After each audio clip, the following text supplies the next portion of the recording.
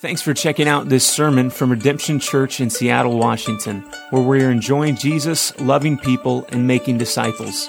If you'd like to learn more about Redemption, you can go to redemptionseattle.com, or better yet, come be our guest on a Sunday here in Green Lake. My mom got me a new Bible this week, and I'm really stoked to preach from it. And Bevy, that's right, go Bevy. So I'm really grateful for that. My man's best friend, Dempsey, my dog, decided to chew off the corner of my old one, and it was absolutely driving me insane. Not my best friend in that moment, but other than that, he's still my best friend. So anyway, I got a new Bible today, and I'm stoked to preach from it. So again, if you're new here, my name's Alex, and I'm one of the pastors, and so I'm grateful to be preaching God's word from the passage that Gloria just read for us. And thank you, Natalie, again for leading us in our time of reflection. That was so great, and just Dan and Zach, all the guys leading us in worship. I'm just grateful for what God is doing here in our church. And so today we are going through one of the most beautiful passages in all of Scripture. It's the very beginning of the early church and how they are moved toward generosity, humility, selflessness, and love of neighbor. That's what we're looking at today. And so my hope and prayer today would be that we would not just observe an example from the ancient church and go, wow, isn't that great? But actually lean into their example by the same Holy Spirit that regenerated them and was empowering them. That would then happen here amongst us. And so that's my prayer for today. So let's go before God once more in prayer, and then we'll jump into the text. God, you are sovereign and everything belongs to you. So this morning, we're grateful to be in your house and sitting under your word. I thank you for our church. I thank you that you're here with us as we've gathered in the name of Jesus. Father, today we ask you to increase our faith, increase our trust, increase our devotion and our commitment to you and to your word. So would you help me over the next few minutes remain faithful to you and to your word? And we pray that you would strengthen our church. In Jesus' name, amen.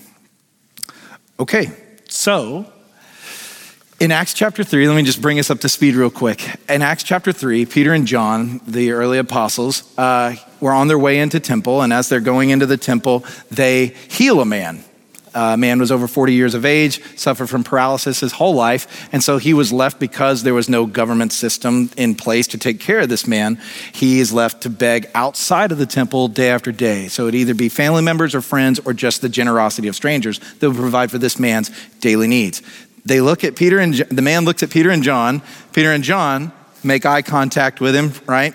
And they say, we don't have any money, we don't have silver and gold, but what we do have, in the name of Jesus, stand up and walk. The man then placed his faith in Jesus and miraculously stood to his feet and was blown away. He then enters the temple, something he had never done, enters the temple, walking, leaping, praising God. Lots of shouting, everyone's blown away, and a crowd gathers. A lot of people in that moment convert and go, I'm putting my faith in the resurrected Jesus also. But not everybody celebrated and threw a party. Rather, there was also a lot of religious opposition. Pharisees, Sadducees, chief priests, and so on. A gathering of a council came together and said, we're not into this Jesus resurrected Messiah thing. It's a nice miracle you did. You can no longer preach in his name, the end. So that's essentially what's gone on so far. They were placed under arrest. They were tried, found innocent, yet kind of guilty. You're innocent, yes. This guy, we can't deny the fact that you worked a miracle. He's standing here. At the same time, we need you to stop preaching in Jesus' name. Peter just comes right back at him and says, well, we cannot help but testify to the things we've seen and heard, which was just the most punk rock defiance of the government right there. Like, actually, we're just going to keep doing this anyway. And they do. So they go back to their friends, tell their friends what they had done. We healed this guy in Jesus' name. They told us to shut up. Would you please pray for us? We pick up now. They're filled with boldness and strength, and they're going to continue preaching. So they preach. And now we're here in chapter 4 where they are gathering together and God is moving powerfully. So, first verse, Acts chapter 4, verse 32. Now the full number of those who believed were of one heart and soul, and no one said that any of the things that belonged to him was his own, but they had everything in common. All right, we'll expound on this a bit more in just a second, but first, the full number, we know this is roughly 5,000 men. 5,000 and men tended to represent families. So there's at least 5,000, bare minimum, new Christians. Jesus said, died, resurrected, ascended back into heaven, sent the Holy Spirit at Pentecost, and now we've got roughly 5,000 new Christians gathered from all over the Roman Empire in the city of Jerusalem. People from Iraq, people from Syria, people from Italy, people from Egypt had all come to celebrate Pentecost, and they're together, this eclectic, diverse people of God who now have their faith in Jesus. There's 5,000 of them.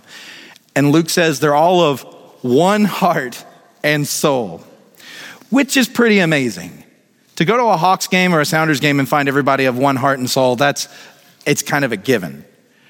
We're united about one thing in particular in that moment. The rest of the day, we might not be divided or, united on much, but in that hour, they are. This, however, is people who is far beyond a sporting event.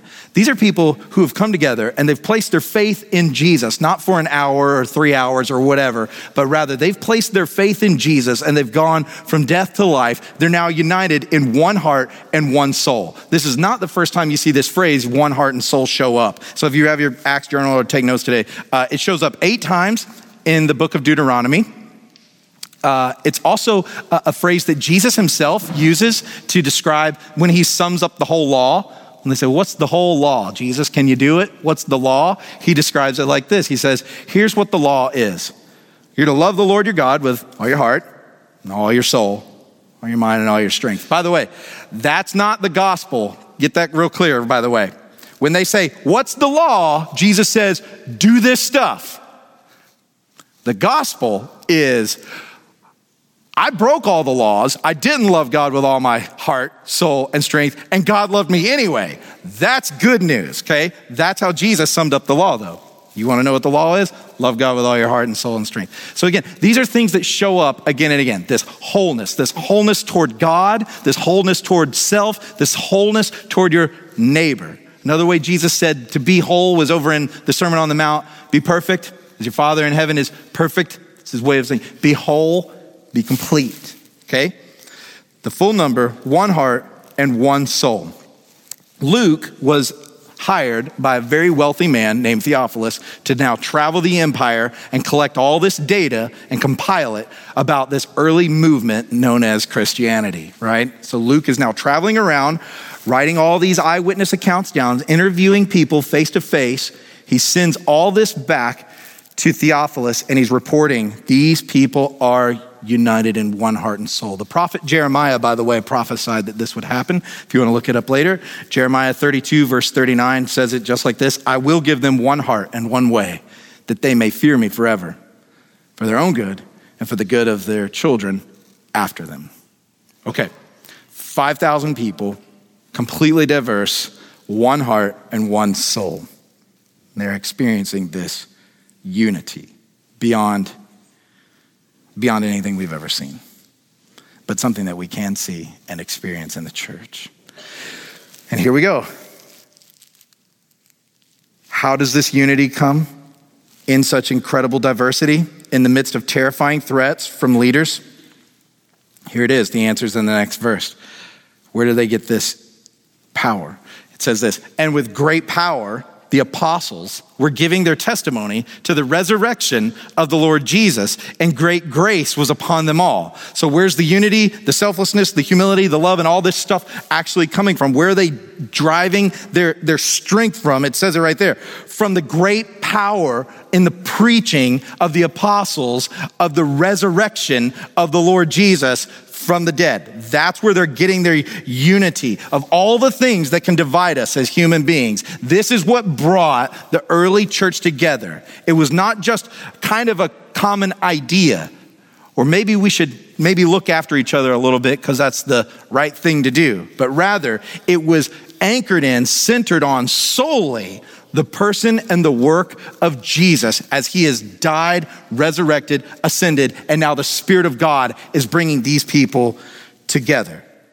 And so the apostles had been threatened to, you will lose your life for this if you keep this up. They have been promised, you will lose your life. We will persecute you the same way we persecuted Jesus if you keep this up. And the apostles stick to their word. They told them, we're going to keep doing this. And here they are. They're continuing to open their mouths and proclaim the resurrected Jesus from the dead. So that's what they're doing. They're boldly, blatantly, openly denying the religious authorities and proceeding in the power that they prayed that they would receive. Okay. And here's what they're doing. As they proclaim the resurrection of the dead. If you grew up in church, you might have heard this 1 billion times, but you got to put yourself in this scenario again. Like if you can put that in your imagination, go back to this moment. If you were there, place yourself there. They're proclaiming the resurrection of the dead, and they're proclaiming first-hand experience, okay? They're not passing it on. This is not second-hand, third-hand information. This is Peter. This is John. Men that rolled with Jesus actually saw the whole thing play out. You want to mark a few verses down? That they're going to be highlighting their own personal experience. Luke 24, verse 36 to 39. Jesus appeared to them in the upper room. He was also examined. John chapter 20, verse 24. He is examined by doubting Thomas. He appeared to over 500 believers at one time. 1 Corinthians 15, verse 6. He ate fish on the beach with the disciples on Easter morning. Luke chapter 24, verse 42. Can you just put yourself in that moment? If you're in that crowd and you're watching Peter and John go, we were told to shut up and we're not going to. And we're going to continue to proclaim that we actually had breakfast with Jesus. We talked to Jesus. Read 1 John chapter 1. We handled him with our own hands. We examined him. And they're preaching with unbelievable boldness, knowing that I've just got a limited amount of time before they're going to take my life from me for this. And they're just going for it. I can't imagine, like of all the places in the Bible that I wish I could actually personally experience, other than the fish on the beach with Jesus on Easter morning, this would be the moment. They're standing there preaching boldly. So imagine hearing them proclaim this good news. And can you, if you do some imaginative reading, and you place yourself there in that moment. Can you imagine seeing the tears coming down people's faces? The shouts, the joy, victory. Peter saying, yeah, Jesus, death is dead. This is insane. Jesus is up from the grave and he walked around and we had breakfast and he appeared to 500 people and just, can you imagine like seeing the crowd? You've got educated people. You've got scholars there. You've got unhoused neighbors there. You've got families there. There's teenagers there. There's people who have read their Old Testament. There's 80-year-old people standing in the crowd. There's toddlers crawling around. There's a dad with a kid on his shoulders watching the apostles preach the resurrection. Peter has an unbelievably huge grin across his face going, it's all true. I'm not making this up. This is real. This is why this man's actually standing. The guy that was paralyzed was healed in the name of Jesus. Like it's actually sweeping through the place. Can you imagine being in that crowd, in that moment, just what would just race through your body, like we just sang a moment ago, be the fire inside my veins. What a line. Yes, like if you were there in that moment, that's what you'd feel. It would be overwhelming. Yes? Yeah, all right. And so, I mean, they've been given the gift to speak in tongues. They're proclaiming the gospel in Chinese and they grew up in Israel. How are they doing that? Unbelievable. I'm so impressed. I love that. I sat in my office on Wednesday night just blown away reading this over and over. So they're passionately proclaiming Jesus from the dead. And it says that there was great grace upon them all. Verse 34, there was not a needy person among them. For as many as were owners of lands or houses sold them and brought the proceeds of what was sold, and they laid it at the apostles' feet, and it was distributed to each as any had need. Okay, so we've got 5,000 new converts right here in Jerusalem, most of whom belong to poorer classes. Most. Not everybody, though. They've traveled from out of town. It's been a long trek, and yet everybody is staying in town. Pentecost is over, and yet it's kind of like when church ends here on Sundays. It's kind of like, go in peace, and nobody leaves. Everybody hangs out. That's kind of what's happening. It's like, we'll get back home, but we're hanging out. Something's happening here. That's what's going on. And so there's not a needy person among them. How? Here's what it says. For as many were owners of lands or houses, they sold them and brought the proceeds of what was sold and laid it at the apostles' feet. So this tells us something about the early community too. It wasn't just a movement amongst the poor, the disenfranchised, the down and out. Now, Scripture's unbelievably clear. God's on the side of the poor.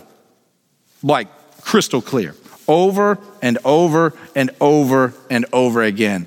God makes it crystal clear to those who are going without. His heart moves toward them in grace and compassion. And every time he tells his own children, you need to move toward them too.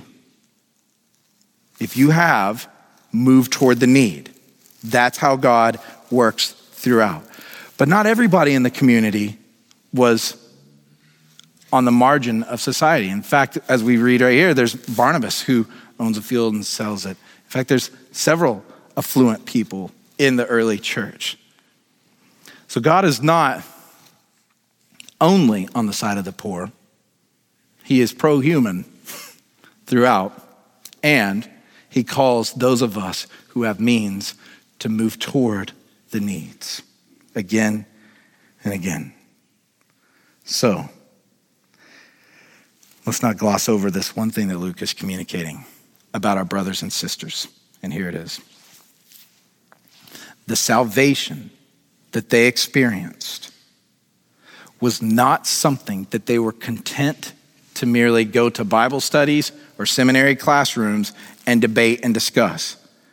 The content of the gospel is not something to just argue about or write songs about or just think about, but the salvation that they experienced made its way all the way down into their heart and transformed how they saw their things, their actual stuff.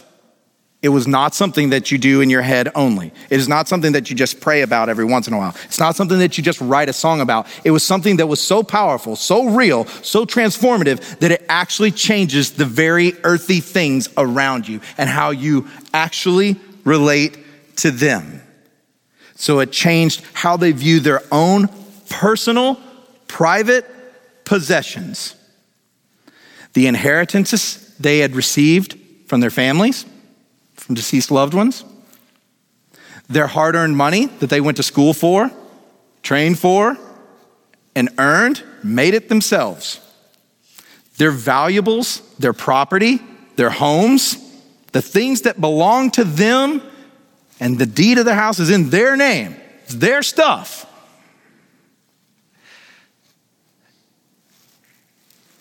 All of a sudden, wasn't as valuable to them anymore.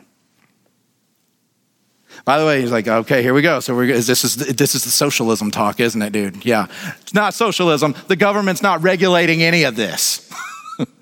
It's like, well, it must be capitalism. Not that either. This is what happens when people respond to the good news of Jesus and the gospel, and things just become things. Why? Because these people are made in the image of God.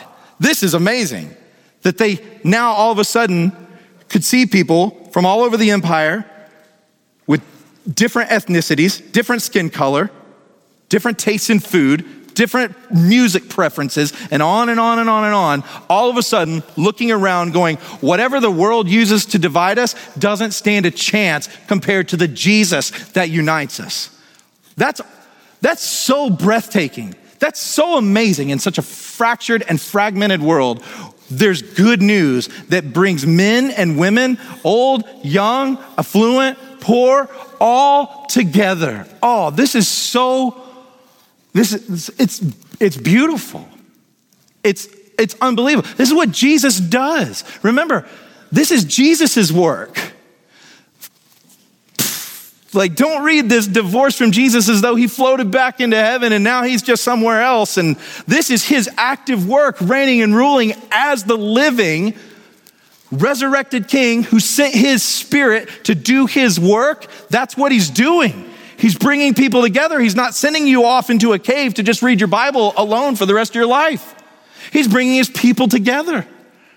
Oh, this is great. This is great. Okay. So now their possessions, when weighed against the value and the needs of their neighbors, their possessions no longer possessed them. In fact, they now view their possessions as that which God gave them to be stewarded in response to all that Jesus had done. So under the great, as Luke says, under the great grace of God, their wealth became redefined. All their wealth was no longer in their stuff.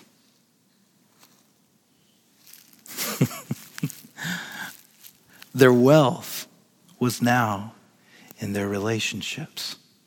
Their relationship to God, the relationship, how they understood themselves as God's child, right? And now, how they related to those around them. Their relationship with Jesus transformed their relationships, and their things just became things. And catch this. There's no mention of tithing. There's no guilt. There's no law. There's no goofy karma idea of if you do good things, good stuff's coming back to you. Nope. There's also no prosperity gospel. If you do right by your poorer neighbor, God's going to give you that boat. Nope. None of that's mentioned. It's not that. This is what happens when people actually see Jesus dying on a cross in their place for their sin. That's what happens. You go, I'm taken back. I don't care about the square footage anymore. I don't care about the boat. I don't care about the thing, whatever the thing is. This is what happens when you're undone over sin, undone over the fact that I broke God's law, I broke God's heart, and I did it again and again and again and again. I deserve, the wages of my sin is death. I deserve Good Friday to happen to me, and instead, Jesus stepped in my place and suffered under the wrath of God for my own sin. And now I, by the grace of God only, I am now justified.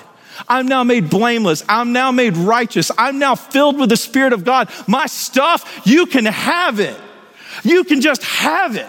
It's not mine. What do I have that I've not been freely given? That's what Paul says, right? And don't you know that James was the apostle. He was the bishop of the church in Jerusalem. So you know he's standing on the side like, this is it. Remember when we covered James, and James is like, James says, don't tell people be warmed and be filled. Go give them your jacket. James is just going, this is awesome. This is it. Everybody is enamored with what Jesus did for them. And all of a sudden, nothing seemed to matter other than the well-being of their brothers and sisters around them. Yes? Amen. This is good news. It's like, well, that just doesn't seem like good stewardship. That's the greatest stewardship in the world. That's the greatest stewardship in the world. To love your neighbor as yourself. Paul said it this way, to live as Christ and to die as gain. Like, if I give it all away, fine. I got something better coming to me, and it's not here. It's not here. There's something that's going to happen when I am resurrected as Jesus is resurrected that just outweighs everything that this world has to offer me. That's what's going on here. And it swept up not just in the apostles, but the whole gamut. 5,000 Christians are now acting like this, going, my stuff is just stuff. And I love that it says they have all things in common, which means that the poor who would show up to the apostles and say, I need my needs met, the poor people didn't feel bad for it. We have everything in common. They were able to take without feeling guilty. And you know what else? The rich who were providing were not getting their identity from their generosity. Looking down their nose, going at the poor brother or sister going, well, if it wasn't for my, generosity, you wouldn't have lunch today. They weren't doing that either. What was it? All things were in common. We're the children of God. Nothing can divide us now. We've got the Spirit of God in us. Yeah?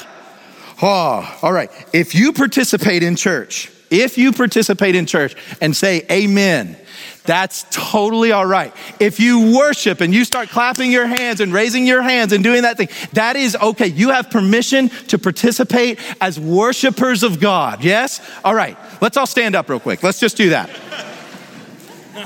Let's all put our hands up in the air. Do it. You can do it. All right. Put your hands in the air and just go, God, you are sovereign. Everything belongs to you. All right, there you go. Great. All right, there you go. There you go. See, I'm just dying under being animated. All right. Okay, great. Where was I? All their things just became things. No one felt shame for taking. No one got their identity merely from giving. Their wealth had been redefined. They had everything in common. And here's why. Because Jesus had fulfilled the law. That law that stood over all of them for over 1,400 years. That no one could complete. No one could do. Jesus did it. The true Israel, the true Son of God did it. All the weight is off. Jesus fulfilled the law. When Jesus lived his life, he lived it perfectly, not at a 99%, 100% perfect life. When Jesus died his death, he died our death in our place for our sins. When Jesus rose from the grave, he triumphed over Satan, demons, hell, everything that stood against us. Jesus triumphed. Jesus had given them the Holy Spirit to empower and guide and comfort them. Jesus invited them to do what John 15 says, abide in my joy. In Jesus, their salvation was completely secure. And if Jesus did all this for my neighbor, how invaluable must he or she really be? My things are no longer my things. We're the children of God. That's what had swept up in the early church. This is amazing. It's pure, heart-moving generosity. So Luke now hones in on one more example. I'll move quickly. I'll move as quickly as I want, I guess. I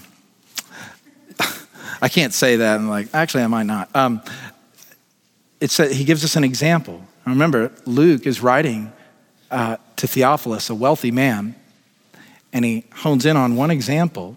Everybody was doing this, but he hones in on one example, and he says this. Thus Joseph, who was also called by the apostles Barnabas, so he got a nickname right out of the gate, which I like that, which means son of encouragement. Of all the nicknames to be given in the world, that's probably the best. Son of encouragement.